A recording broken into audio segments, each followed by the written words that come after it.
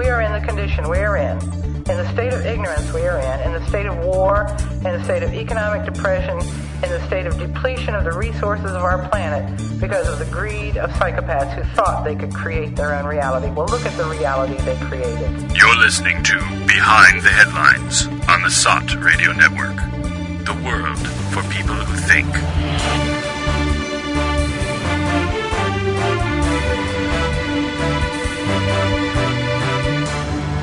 Neil, what are we talking about today? We're talking about Turkey, which we're doing a lot, but these days it is the focus of the big picture. It's still in Syria. We're talking about Turkey, but we're talking about Syria because it's something that's become a lot clearer this week after 5 years of incredibly murky stuff going on in Syria. The basic facts are clear to everyone. A lot of people have died. The blame for who and why those people died is, of course, heavily distorted. And something clicked in a big way this week by the actions of Turkey in Syria. Look at it this way. There are so many paradoxes in the situation, but one is now it's front and center, even in Western reporting on the situation, which is generally distorted, but they can't run from the basic facts, staring everyone in the face. The situation right now in the same region of northern Syria has US-backed YPG, which are the Syrian Kurds with roots really in Iraqi Kurdistan. Anyway, the Syrian Kurds, backed by the US, actually have US soldiers fighting with them, are engaged in battles right now with Jabhat whatever it is, al-Sham, which is a rebranding of al-Nusra, which is a rebranding of al-Qaeda, which is supported with US weapons. It's US-backed. So we've got two US-backed factions engaging in battles in the north of Syria, and I think it's finally come full circle, and the US is basically undone because things have been brought to a head in such a way that it's not going to be busted wide open. It's not going to find some way to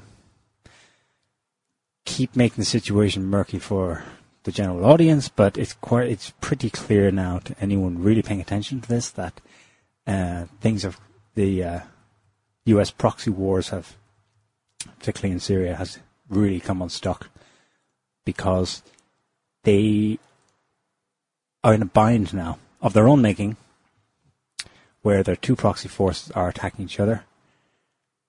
And Turkey is also using some of those proxy forces against the others, against the Kurds. And the US can't say, oh no, Turkey, please don't do that because of this bind that it's in. Everyone thinks the US is there to, and all the Western nations involved in this are there to destroy ISIS. But it's very clear now that ISIS is irrelevant. It's about something else, and I should really pass it back to Joe because he saw this clearly a couple of nights ago when we were discussing it. And give us the clarity of that's come up this week. The clarity? Yeah. Is that what people come here for? Jesus. No, it's just, it's more or less what you were saying there, that I was thinking during the week there that, when people use code words or euphemisms or something for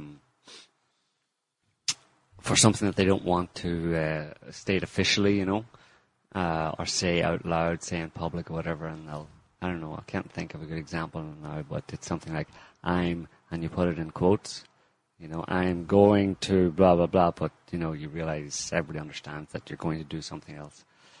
Well, that's what we are fighting ISIS is now amongst the power brokers of this world. It's everybody's fighting ISIS, and everybody puts it in scare quotes, We're going to fight ISIS, okay? Wink, wink, nudge, nudge. And that's what's being used. Yes, we're fighting ISIS, but obviously, as you said, they're doing something completely different, and there's a completely different agenda, right? So, I mean, it just struck me that, I mean, obviously we've known for quite a long time that ISIS was, and everybody who's half sane should understand that ISIS is just there, was there from the very beginning, in order to overthrow the Syrian government. It was a proxy force designed to overthrow the Syrian government. I mean, these people weren't Syrians at all. Apparently there's probably heard the figure thrown around of there's about 100 different nationalities in Syria amongst these so-called rebels, and they're all there to, democratically overthrow the Syrian government, even though most of them don't actually live there or come from there. Well, 100 countries is pretty democratic. Well, it's internationalist kind of democracy type thing. Everybody can come in and overthrow any government they want. So, as you were just saying, it seems that the US's kind of plan B or plan F or plan G or whatever plan they're on right now. You never know what goes on in the halls of power, but they are on, their agenda now is, okay, since we can't really get rid of Assad, it's not an option, we are going to try and use the Kurds against, effectively, they have been using the Kurds from the beginning. It should be said they have been using the Kurds from the beginning against Assad. They've been whipping them up as part of their proxy forces, but they figured obviously that the Kurds weren't enough, the Kurds have been kept down, kept at bay for many, many years, for decades, in Turkey, in Iran, in Iraq, and in Syria, and the Kurds themselves weren't going to be enough of a force to effectively overthrow Assad on behalf of the US government. So ISIS was necessary, and ISIS was brought together to do the job. Out of the remnants of, the people the US had kind of put together in Iraq during, over 10 years of occupation in a country. You can do a lot. Putting hundreds or tens or hundreds of thousands of people in prisons. You have access to all those people. You can basically create a little army out of a country like Iraq, which had 26 million people or something like that. Yeah, about the same as Syria. So one small the possible correction there is that it's not so much that you would have these ragtag people, some of whom would have had previous fighting experience, of course, in other war theaters. It's not that you would have them actually overthrow a state army. Rather, they create enough mayhem to justify, oh goodness, look at the situation here. It creates the situation that allows for, say, a US-led Western intervention. That was plan A, and that came a cropper in 2013 when Putin nixed it via the chemical weapon. You remember the build-up to that? So, in the beginning, I think they were thinking, okay, mercenaries create havoc, but we don't actually depend on them to execute something quite sophisticated and involved as overthrowing a whole country. Well, but they at least create a pretext for it, Well, you can. I think that was the plan, that they amassed a big enough army, effectively, to do it, and I'm sure they had the idea that eventually there would be some direct, like you said, direct Western military involvement to kind of deliver the coup de grace type of thing.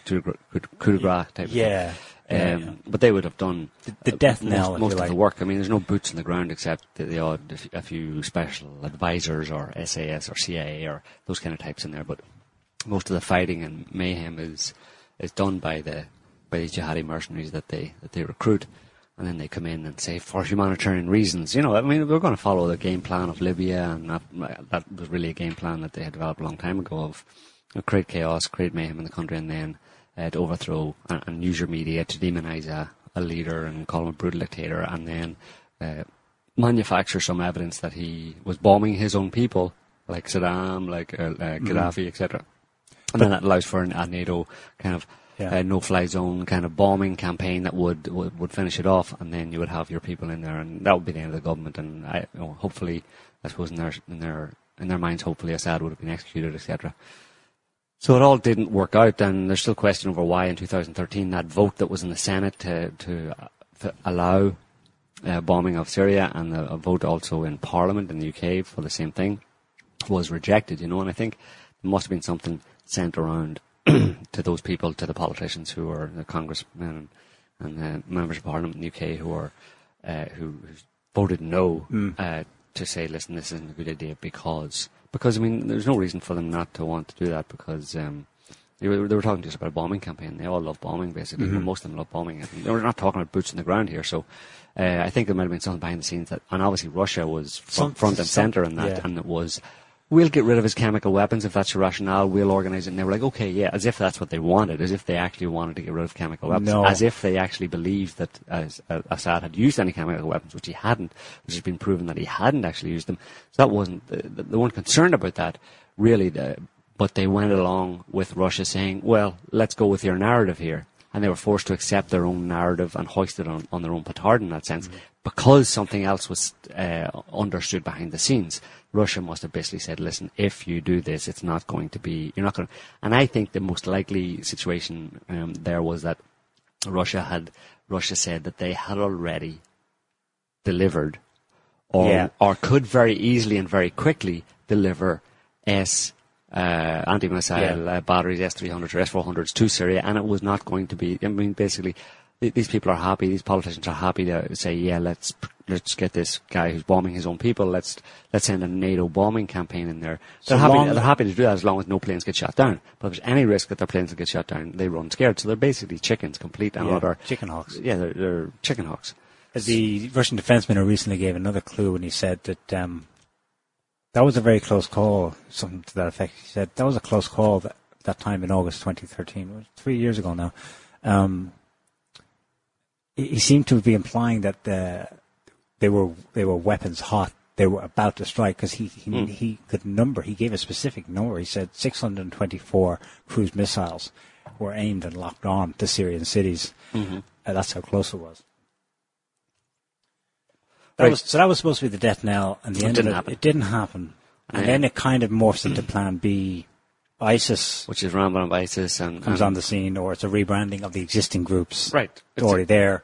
Right, people should remember that ISIS really only came on the scene at that point. ISIS hasn't been around that long. The 2 years previous to that, which was that the Syrian so-called civil war had been ongoing, had been disparate groups. Free Syrian Army, that kind of, there's some Al-Qaeda in there, blah, blah. And it was only after the NATO bombing campaign, which was tabled immediately after the bogus allegation that Assad had used chemical weapons. It was only after that was nixed that ISIS then suddenly really, look, who's that?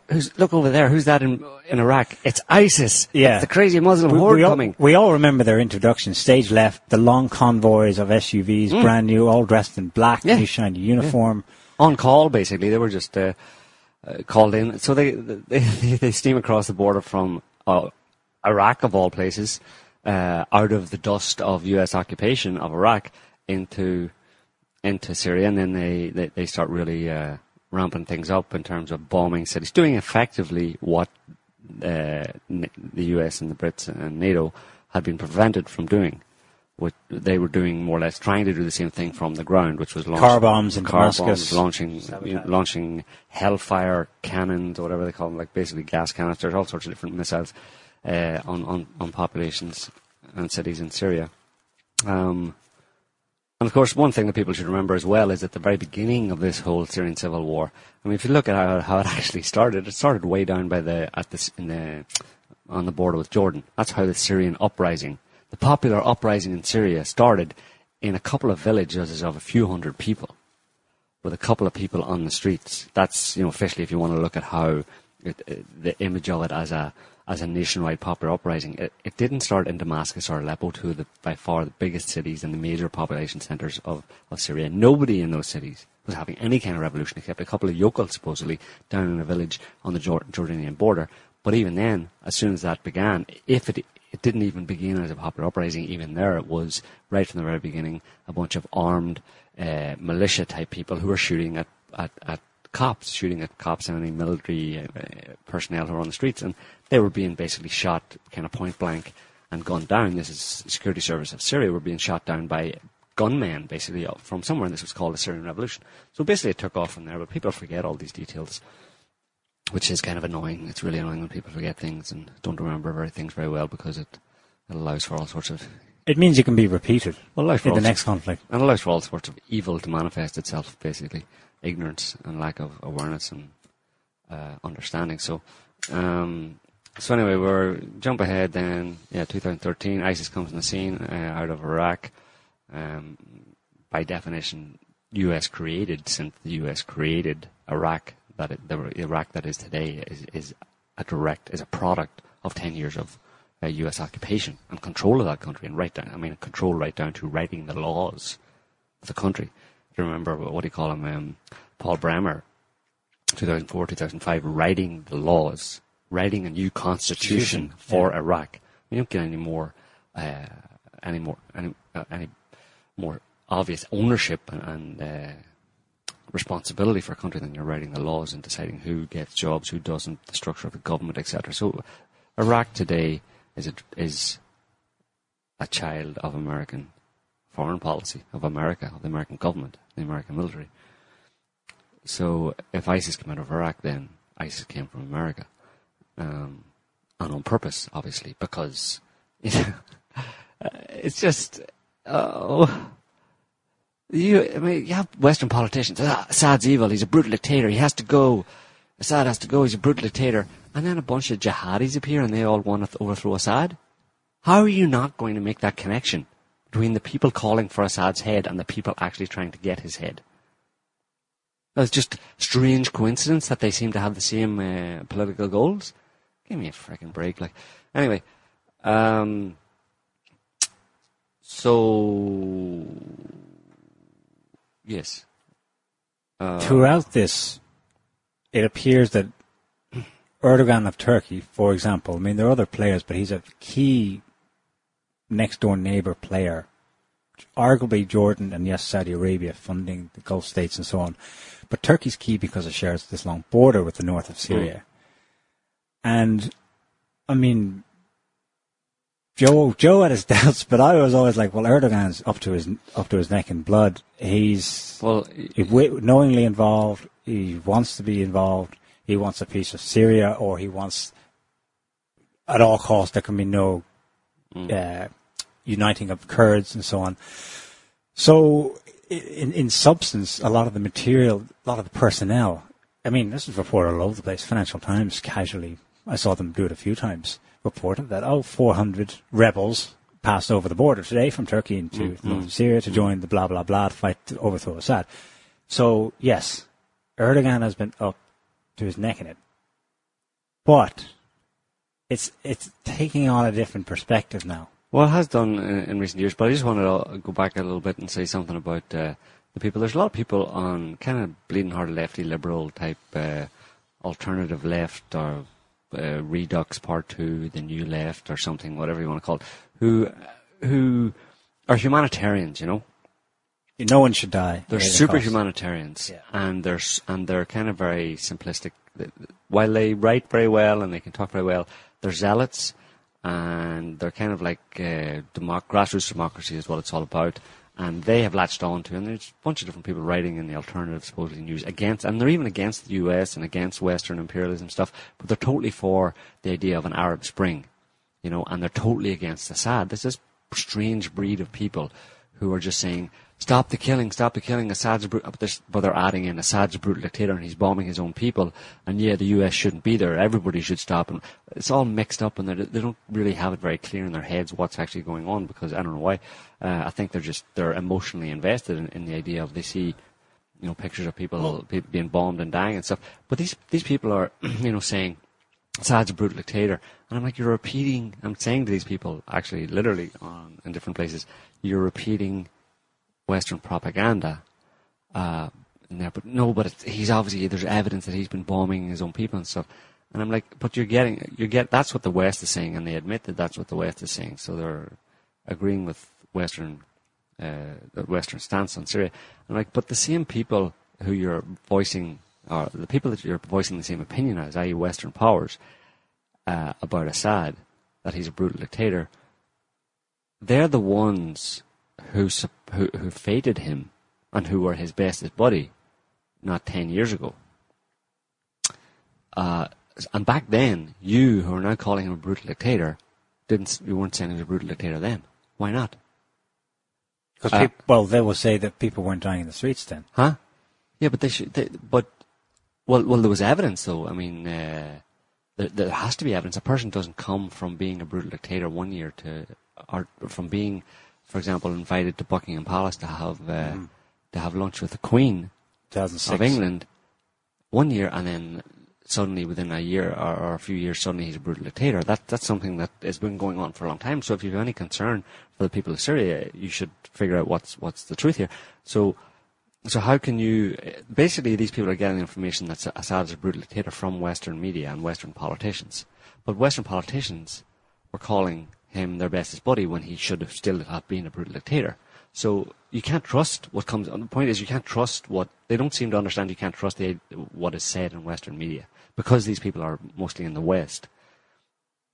And they have some identification with their own governments and stuff, and they're not really that bad. They wouldn't lie. They just don't understand the depth of the duplicity of the situation, and they just make a horrible mess. Basically, they should just go away. You know, it's far better to have the actual liars on one side who try and catapult their propaganda repeatedly and just deal with that, rather than having this group of people who just are totally clueless in the middle, who are kind of saying a bit of both. You know, I still remember 6 years, well, five some years ago when it started.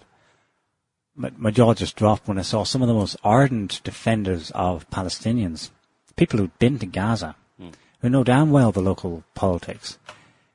I was getting into pretty serious fights. I mean, it's all online, but some serious rows with them.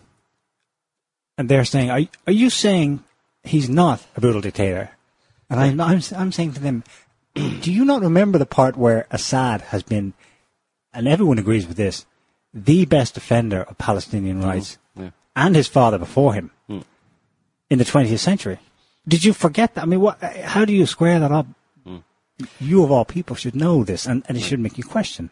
But they have some ideological or emotional attachment to the idea of people power, basically, you know. Free the people and let the people decide and stuff. They get swept up or confused by the Arab Spring propaganda right. There's some real... I mean, it's revolutionary fervour, and it does tend to bake a lot of people's brains. Right.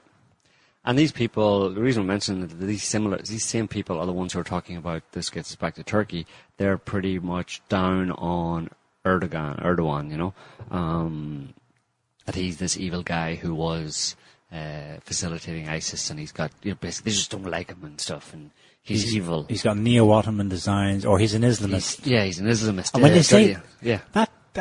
when they say he's an Islamist, like it's meant to be pejorative, again, Western propaganda. Well, that's the thing. You know, exactly. That's what these people are caught up in. They're caught up in basically the demonization. They've bought and swallowed hook, line, and sinker the idea of Islam is evil. And what they really want to do is westernize all of the Middle East. They really want to get rid of Islam. They think that Assad although Assad is like probably the most secular ruler in the Middle East, they still think that any of these leaders of these countries are keeping these people Islamified.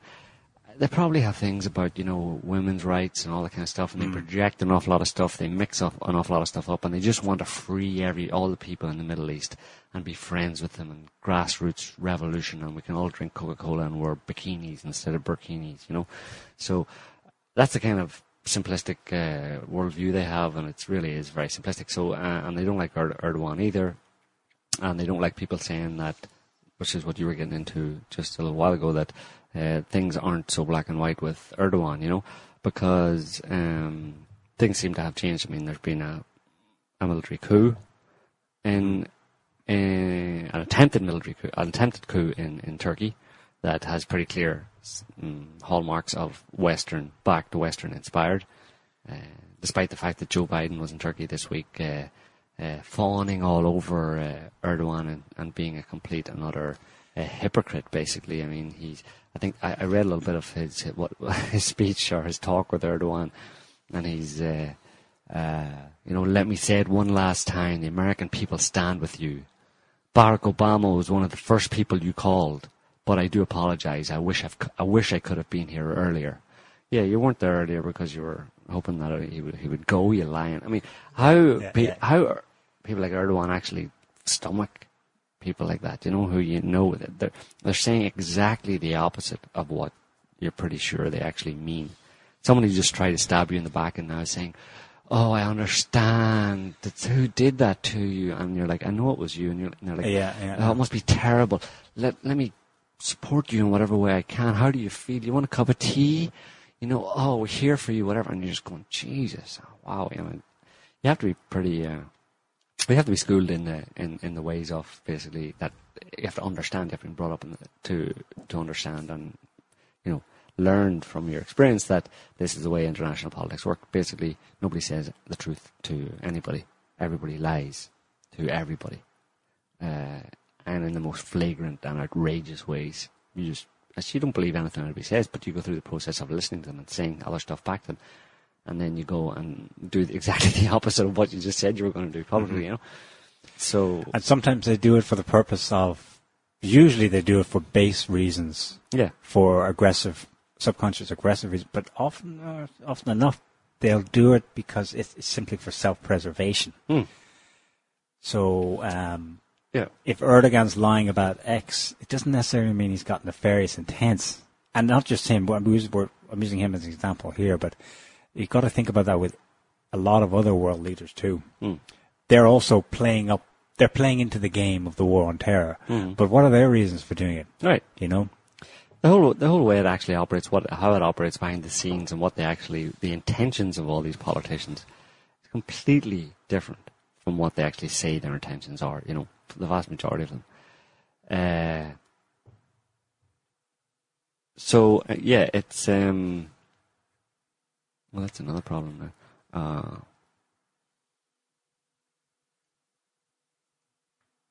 Anyway,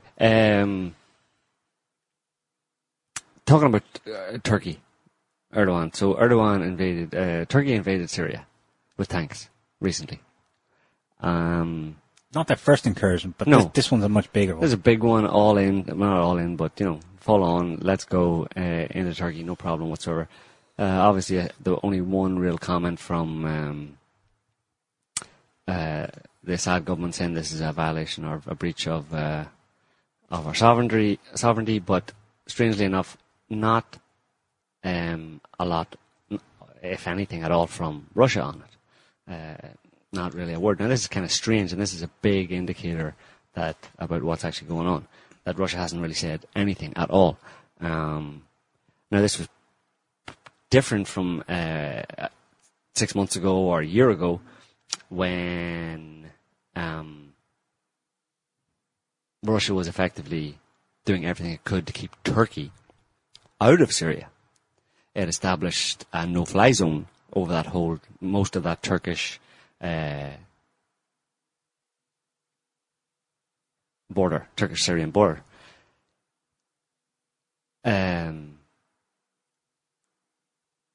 So that was up until, you know, if you think about it. So sorry, I'm being distracted here by something else.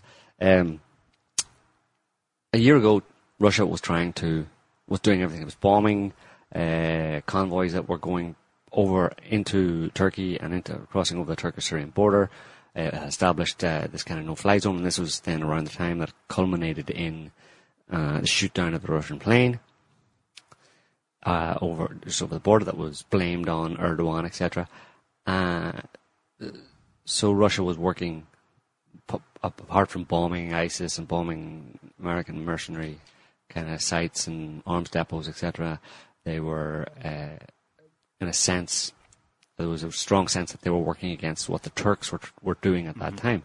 And they were releasing information about convoys of oil, of stolen Syrian oil going into Turkey, all that kind of stuff. And who profits. Right. And then, now we have a situation where Turkey apparently has free reign to cross over officially into Syria and carry out operations in Syria.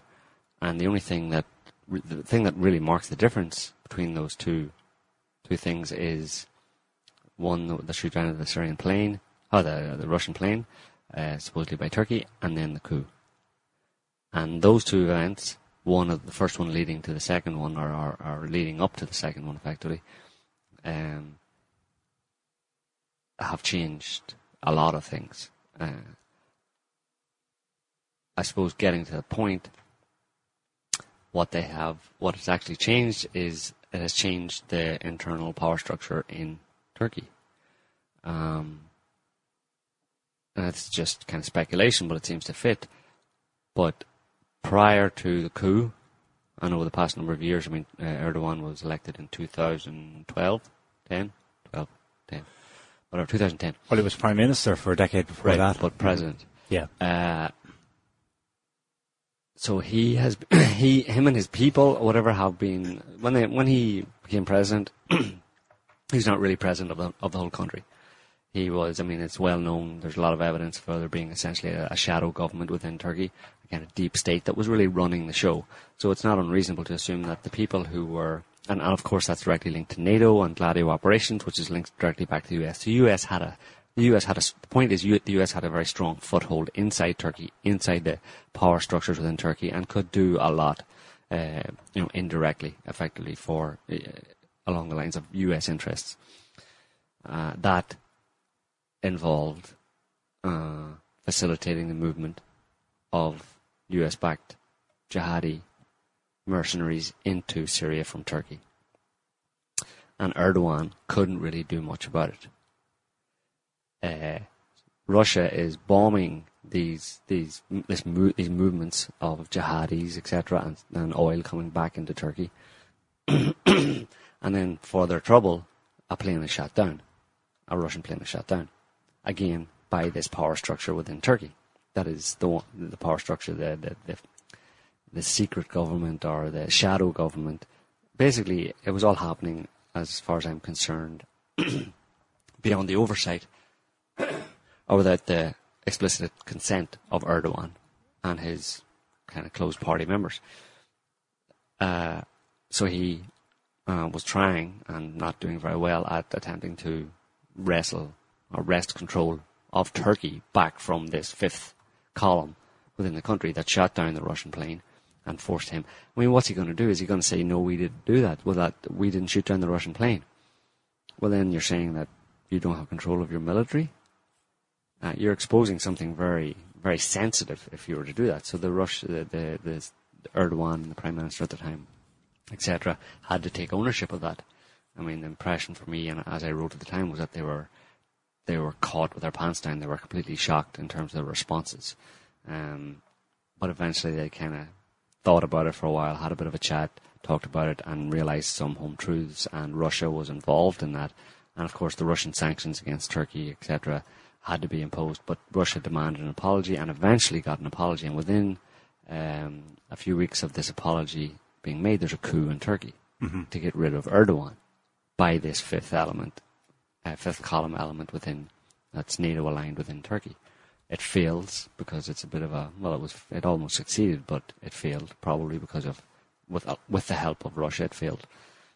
And then there's a whole new world, basically. Erdogan is pretty much indebted to Russia. Of course, he's not going to bow down or anything like that. He's got a lot of pride and stuff, but he sees the writing on the wall, and he understands a lot more about how far the US would go and did go in terms of trying to remove him, and how much, what they're willing to do. So he sees the situation more clearly, and he decides to align himself more with Russia and go along more with Russia's plan, what Russia wants to see happen in Syria. And that is the kind of background to the recent changes, the recent developments where Turkey, the Turkish military, and now today even the Air Force, have been effectively bombing Kurdish areas, despite the fact they're saying we're going to remove the scourge of ISIS from our border, but everybody says ISIS, right? ISIS in this context means the Kurds. When the US talks about ISIS, they mean the Syrian government and Assad. When Russia talks about ISIS, it means the US's proxy forces. Whatever kind. Everybody's using ISIS as a euphemism for the groups to fulfill their own agenda.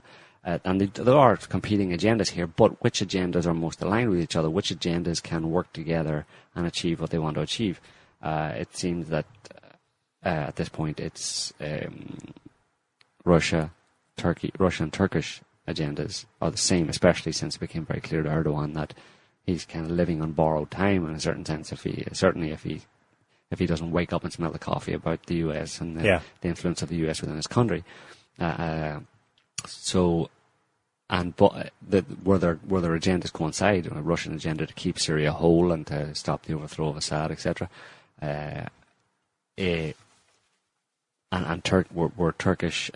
The Turkish interests coincide is the Kurdistan question, and the US is using the Kurdistan option as a way to achieve what they couldn't achieve previously, which was the complete destruction or overthrow of the Assad government and the complete regeneration or renewal of Syria and remaking of Syria in their own likeness. They've now opted for a Kurdistan, which is pretty much the idea of a country all along the northern border, or the Turkish-Syrian border inside Syria, right over to the Mediterranean and over and even into Iraq, northern Iraq, joining up in northern Iraq there with Iraqi Kurdistan, which the idea of an Iraqi Kurdistan holds is the area that contains most oil, and most of the biggest oil fields in Iraq.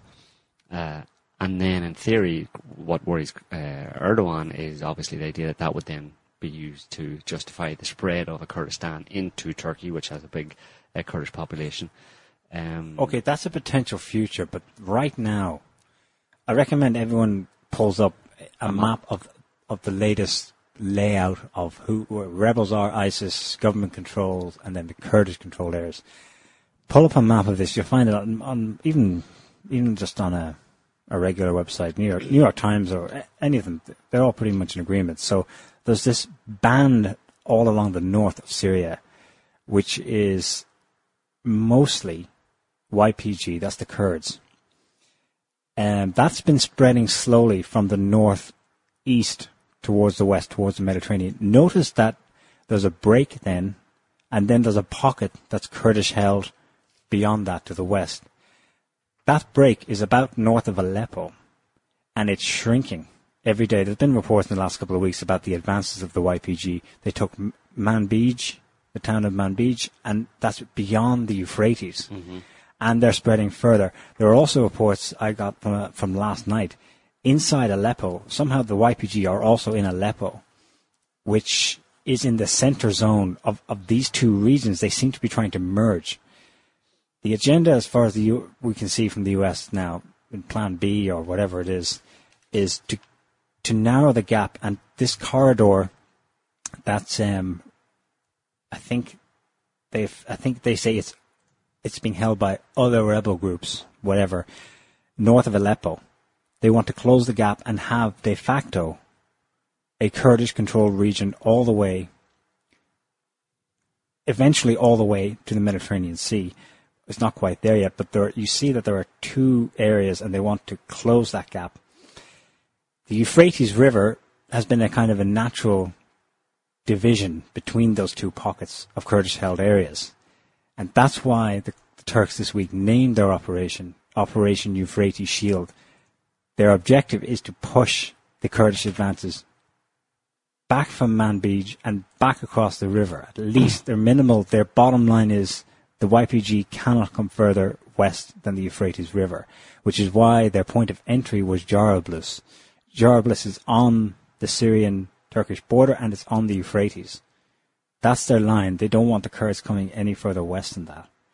Because that would hook up and give them a justification or reason to claim a de facto. Well, more than that, because both areas, the Kurdish-held northeast of Syria is already de facto declared.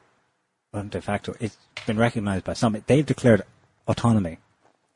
And that little pocket that's further west beyond the Euphrates have also done the same. Mm-hmm. So the Turks see the writing on the wall. They know what's going to happen. They're going to hook up, become one little Kurdistan, and in the future could easily become, take a chunk of Turkey, Iraq, wherever.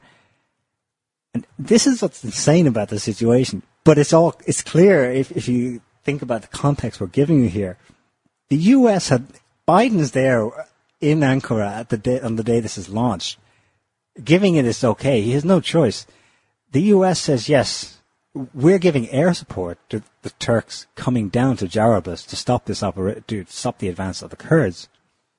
This is a joint, that's why I'm sure a lot of our listeners felt the same when they heard this. Oh, Jesus, Turkey's now doing a joint military operation with the US. What the hell? Oh, so much for all, Turkey pivoting towards Russia in the east. Well, the US has no choice. They have to say, oh yeah, we're behind this. We're in agreement with this, because they don't want to give away the fact. But they have already given away the fact that the Kurdish advance across the Euphrates was only facilitated by an unknown number, possibly thousands of US special forces embedded with the YPG. So the US has got it's literally in this tiny little zone, the same area, they've got the US military doing one thing and doing the opposite. This is what I mean by they've come into a bind. Everything's come undone because they've got two proxies fighting each other with US military support directly behind each of them. Right. It's kind of funny, as you mentioned. I mean, there was Biden's over and the US is saying, yeah, we're totally cool with what Turkey's doing, but what they're actually saying is that we're totally cool with Turkey bombing and shelling the YPG who US troops are embedded with. And you can get your head around that. That's the level of duplicity and BS that's coming out of the US these days. There's no choice, yeah. So, and remember also when you see headlines like Turkey in joint operation with US against someone, whatever, in Syria, that's the Western media headlines that you're reading. That's not Turkish, that's not what Erdogan's saying. Erdogan's not saying yes, or he may say, yeah, cool. If you're cool with that, then I'm cool. Let's do this operation together and go ahead. They probably didn't give air cover, but they wanted to send out the message that this was the joint Turkish-US operation. Right. As a kind of holdover Turkey / to keep up appearances.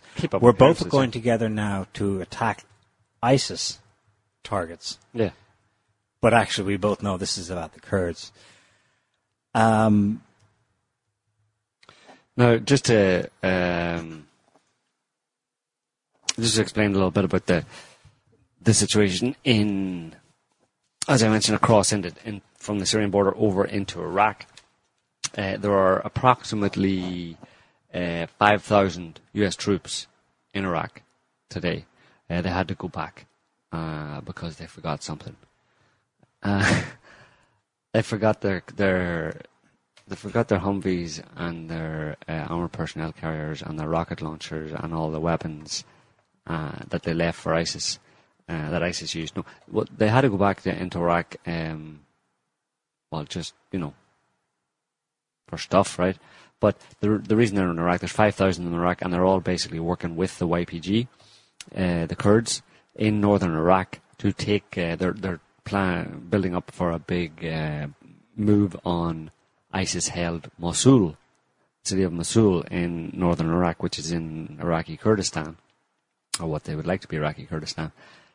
So this is the other element that shows you that the plan is actually, the US plan, W or V, whatever they're on, is actually to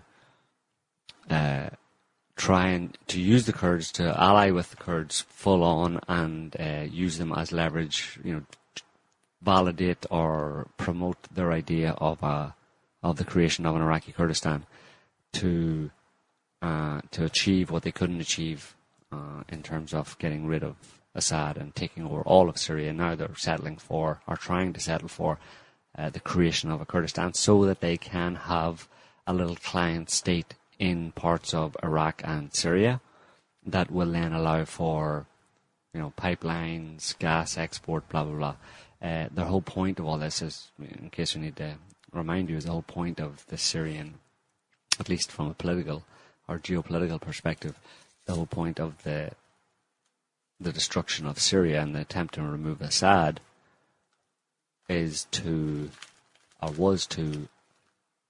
provide a replacement for Europe for Russian gas to Europe, to use Middle Eastern gas and oil, but primarily gas from, for example, Qatar up through Saudi Arabia, through Syria, into Turkey, and then over to Europe. And then it's, sorry, Russia, we don't need your gas anymore. Europe doesn't need your gas anymore.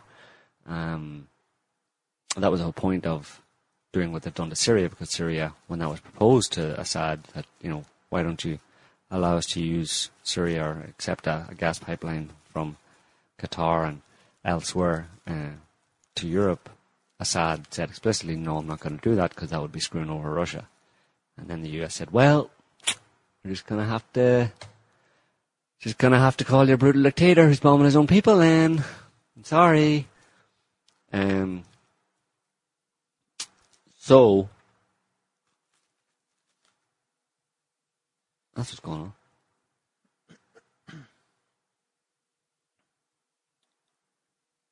Do we have William and Harrison there? I haven't heard a peep from them. Apparently not.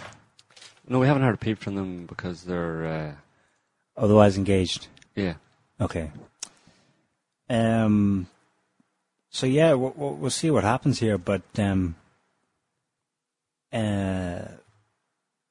US it's another little. No, it's not a little. It's very significant, at least in terms of the northern Middle East. It's the US has been hoisted on its own petard. What are they going to do to get out of this? It's hard to say, but their plan B, creating a Kurdistan, is not going to happen because they can't do two things at once. They could up till now it was okay to use the threat of creating a Kurdistan against Turkey to keep it in line, or against Iraq to keep it in line. But once you actually start to make the move, you have 4 countries who stand to lose from the creation of such a country, 4 existing countries, and you're pushing them together with each other, with a benefactor, Russia, that understands their needs. Mm-hmm. And in the end, the whole US drive to get rid of Assad ends up, the energy behind it ends up being channeled towards the very last thing they wanted. Effectively, a Middle East that is not controlled by Russia, but is, I don't know, aligned with it. Mm-hmm.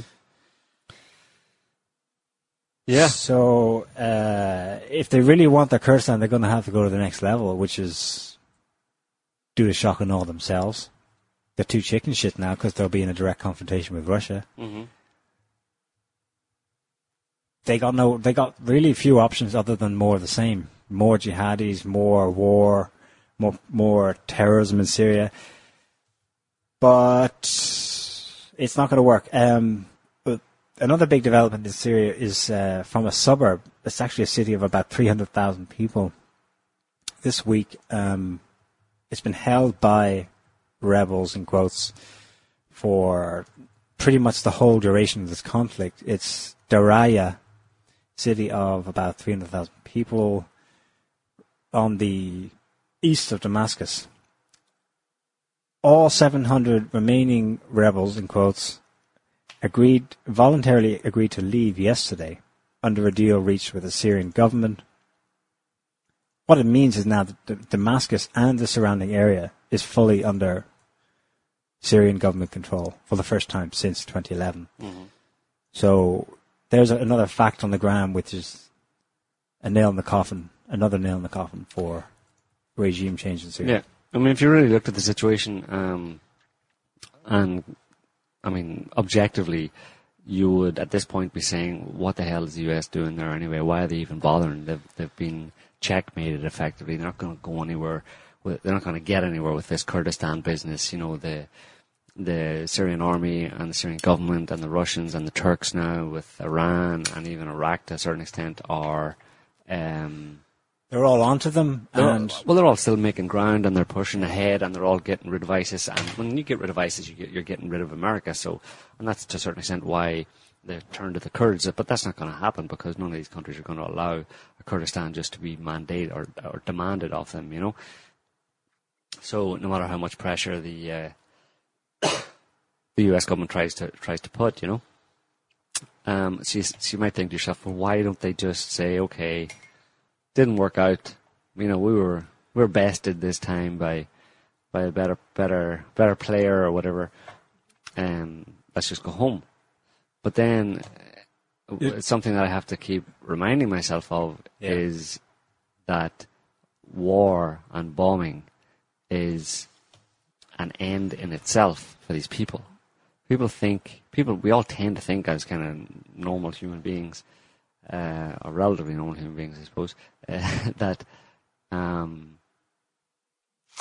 when people go to war, they go to war for a particular reason, you know, to achieve something as a result of the war, or through fighting, you're going to achieve something that's important to you, and that's what normal people would do.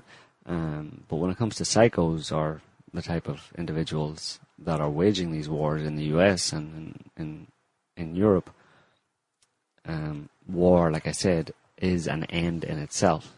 Now, if you can just come up with a pretext and get people to support it, then you've won already. You don't have to have an agenda. You don't have to actually. You usually often do have an agenda because you want to get other people's resources. You want to change something for your benefit, etc., somewhere else. But you're secure in the fact that even if it all goes horribly wrong and you don't achieve what your actual agenda is, you've still won. Because your first fundamental agenda is to drop bombs, is to have a war where your military drops lots of ordnance on somebody else. And it's not so easy when you think about it. I mean, because in our wonderfully democratic and free and civil modern society, most people would be against just random acts of violence like that for apparently no good reason. You can't just go out and say, I'm going to bomb that country because I feel like it today. Well, it gives me a paycheck. Right. Mm-hmm. But they wouldn't, and obviously they can't say that, but that is the bottom line. It's war makes money. The more weapons and bombs and bullets that are dropped and fired anywhere by the U.S. military, the more money U.S. So-called defense contractors, big corporations, are able to steal from U.S. taxpayers or European taxpayers to pay for those weapons that they then give to the U.S. military, that takes them overseas, that drops them on people's heads.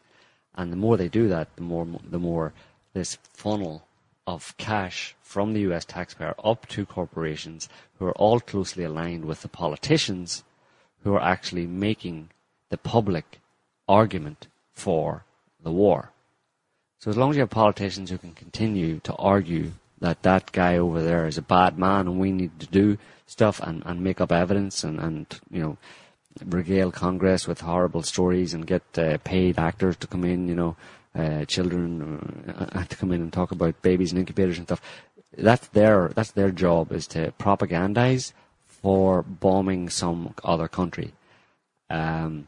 Once they've done their job well enough, then the people are okay. Yeah, let's get there's some tacit consent. At that point, the U.S. military and the defense contractors give massive amounts of weapons to the U.S. military. It takes them over and bombs that country, and then needs to be resupplied over and over again. And to resupply them, vast amounts of money from the U.S. taxpayer go to the defense contractors, who then share it with their politicians, who are continually making the argument for war. This is why, as U.S. military personnel were being taken out of command centers in Saudi Arabia recently in its obliteration of Yemen, as they were leaving, checks were flying in for the amount of $1.3 billion in weapon sales to Saudi Arabia, because in the end, the people behind it don't lose. Okay,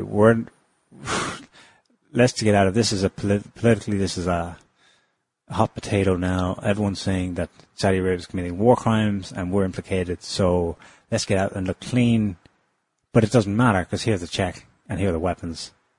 It's also the reason why over the last 15 years you could never get a straight answer.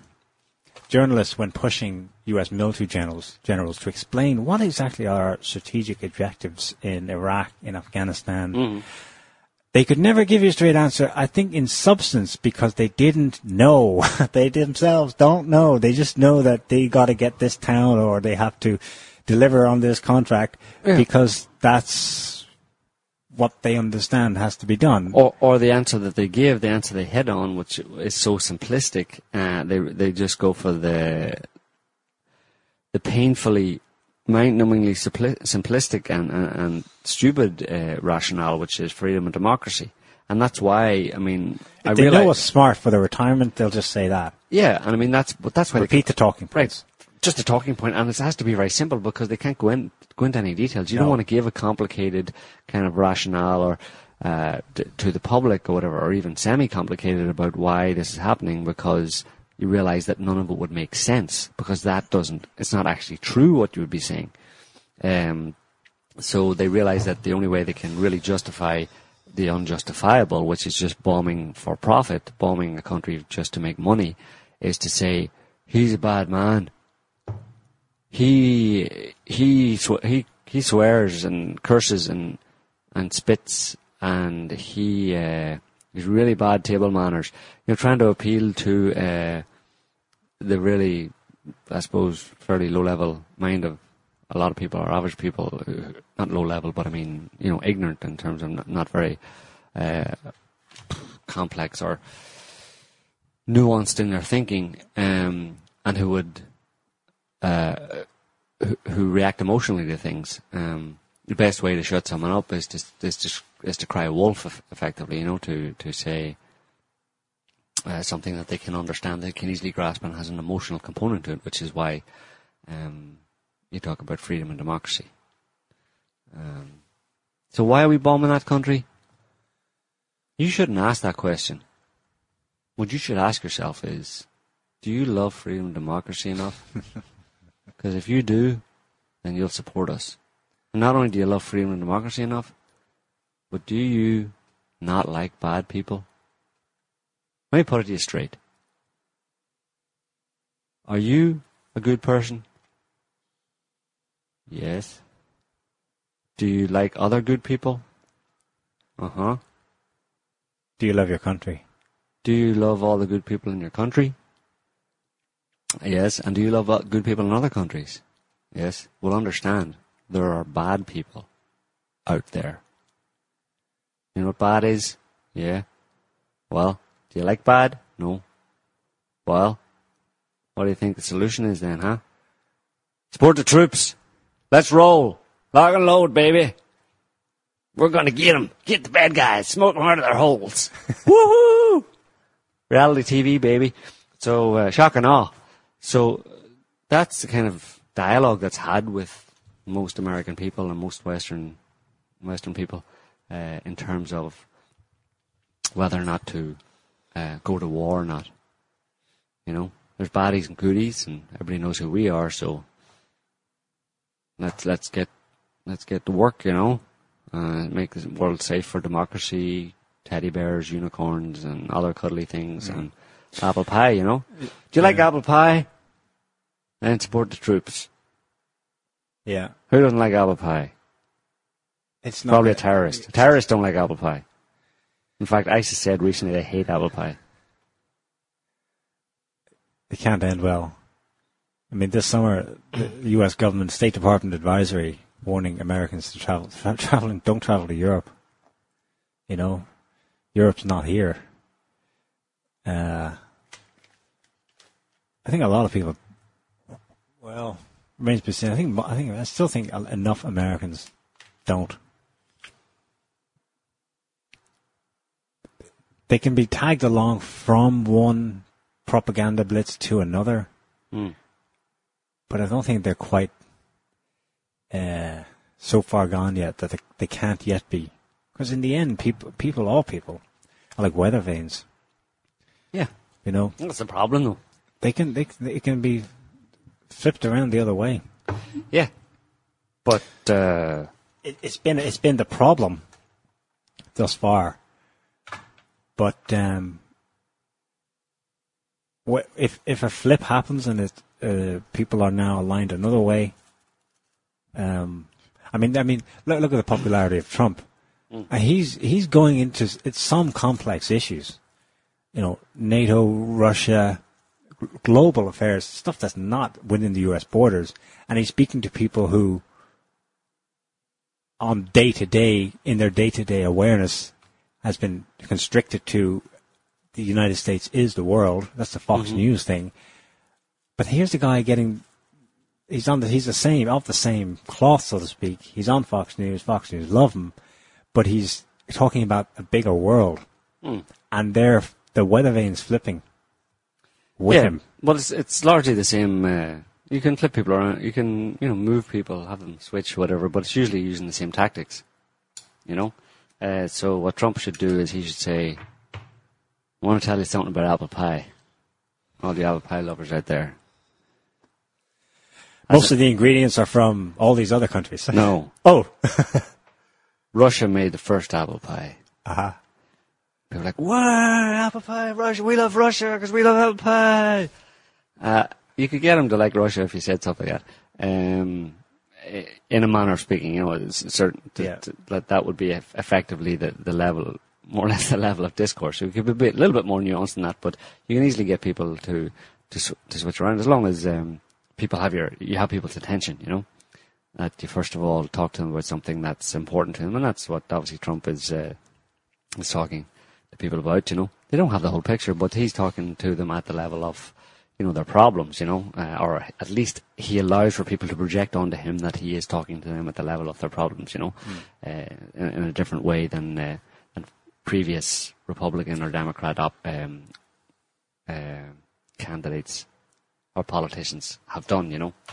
He's more kind of down home and stuff, and he's talking. But I mean, people in America in particular don't know what's going on in the world. They're not interested. They're not taught to be interested in what's going on in the world. So, I think it's a bit late to try and introduce them to that. And anyway, there's an awful lot of issues within America that need to be solved that are far closer to home and far more important to the average American than the stuff that's going on in Syria or elsewhere. Even though the stuff that's going on in Syria may have a direct impact on what's going on in America, there's still a lot of stuff that's kind of homegrown in America, and that's the kind of stuff I think that Trump is talking about and trying to tap into. And of course, Hillary hasn't believed in anything she says because she's an establishment figure who talks in the same way that all the other establishment figures have done. And eventually, I think finally American people are getting wise to that kind of the BS that's peddled to them, has been peddled to them for many, many years by either a Republican or a Democrat nominee. I mean, the last great hope was Barack Obama, Hopi Change Obama in 2008. But people, that's it. I mean, 8 years of that and nothing's changed. Things have got worse. Yeah. Under a black president, you have Black Lives Matter. So it's time for a change, And people are ripe for a change in the US. They're ripe for giving up on, a lot of them anyway, are ripe for giving up on the usual suspects. And Trump, whatever else you might think about him, is not really a usual suspect in terms of dyed-in-the-wool politician or Democrat or Republican, So that's where I think his popularity comes from, and he has an opportunity to do whatever he feels like he's doing, or whatever his advisors, whoever they may be, end up deciding that he wants to do, and that's the big question. I mean, he doesn't lead the country or the world. He's not going to be the leader of the free world alone. If he gets into the White House, well, there's going to be institutions, think tanks, all around him who he's not going to change, who will be providing policy advice and presidential advisors and all that kind of stuff, he's not going to pull them from Trump Tower, And he's going to have career politicians, be they political. He's going to be quickly introduced to the Kagans. Yeah, and military personnel and stuff. He's going to need people to help him out who know the system, right? If he's going to work within the system.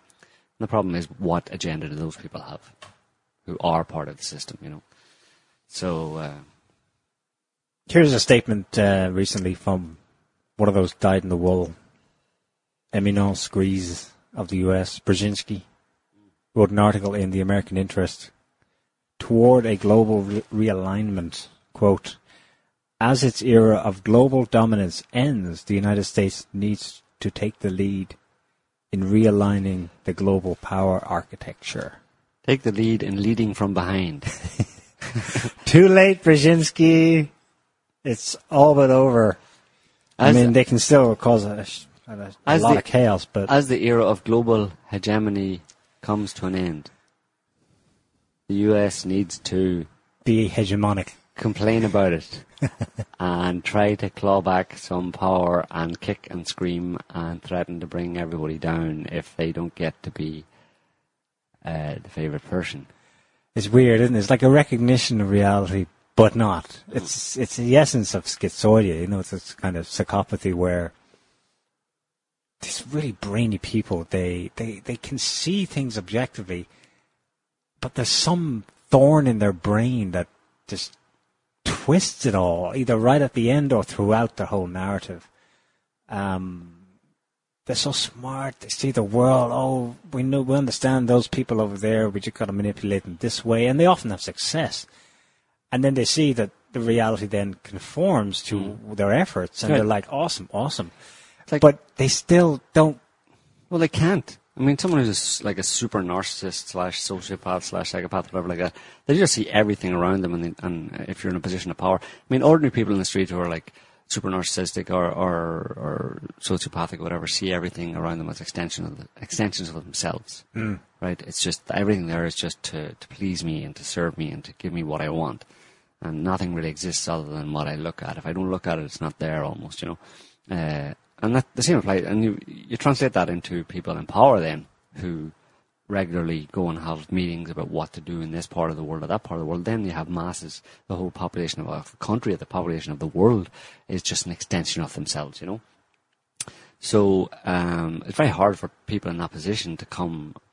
I think it's impossible for them to turn around and say and understand that other people have other people have their own ideas, their own identity that is not the same as yours, and want to do things that is not what you want to do, you know. I mean, they can't even go there, you know, so they just will persist all the time in just reframing the picture. If they're forced to accept that something in the world has not gone the way they planned it will go, because of facts on the ground, they never fully accept that. They never say, okay, like I was saying earlier on, okay, this hasn't worked out, let's just go home. They never admit defeat. They simply change the picture to say, oh, now I see, okay, now I can just retool this to continue to be a projection or an extension of me and my interests, you know. So no matter what you ask them, they will always come back to that idea of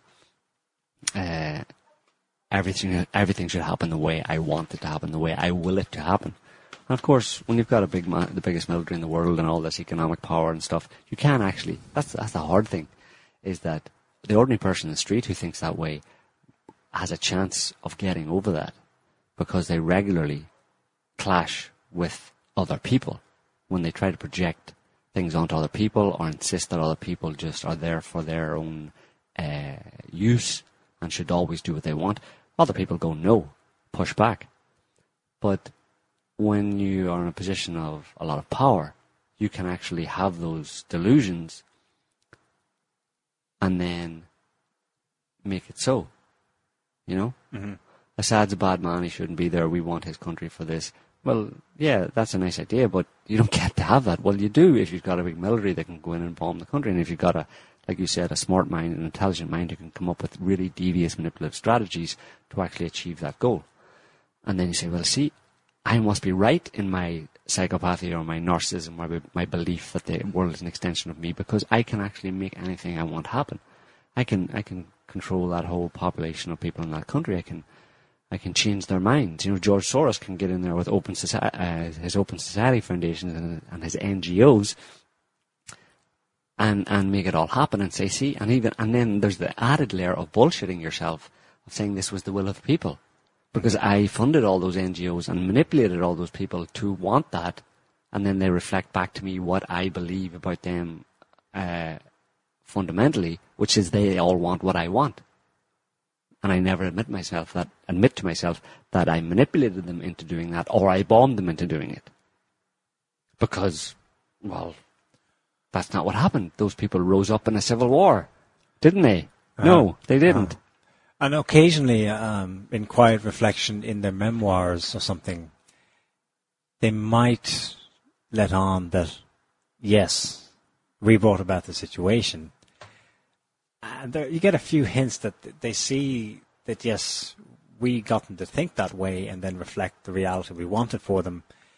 But that's what our function here is on the planet. And in their narrative, they say, well, they're all as children and we're the adults. Right, the thinking ones, the ones who have a little bit of awareness, not even much, but who take it a bit further, are a bit more conscious about what they're doing, will go to that explanation, which is that, yeah, we manipulate them, yeah, we bomb countries, but that's the way it has to be, because these people are no good on their own. Yeah. These people left to their own devices will mess things up. They don't know what's good for them. They need a strong leader, and sometimes you have to break a few eggs to make an omelette. That kind of bullshit. So that's still a deeper level of delusion, if you know what I mean. But it's on a broader scale. It shows a little bit of insight, at least in terms of your own lies and manipulations, that you don't actually believe your own lies, but you're believing a deeper lie to yourself, which is that I have to do this for the good of these people.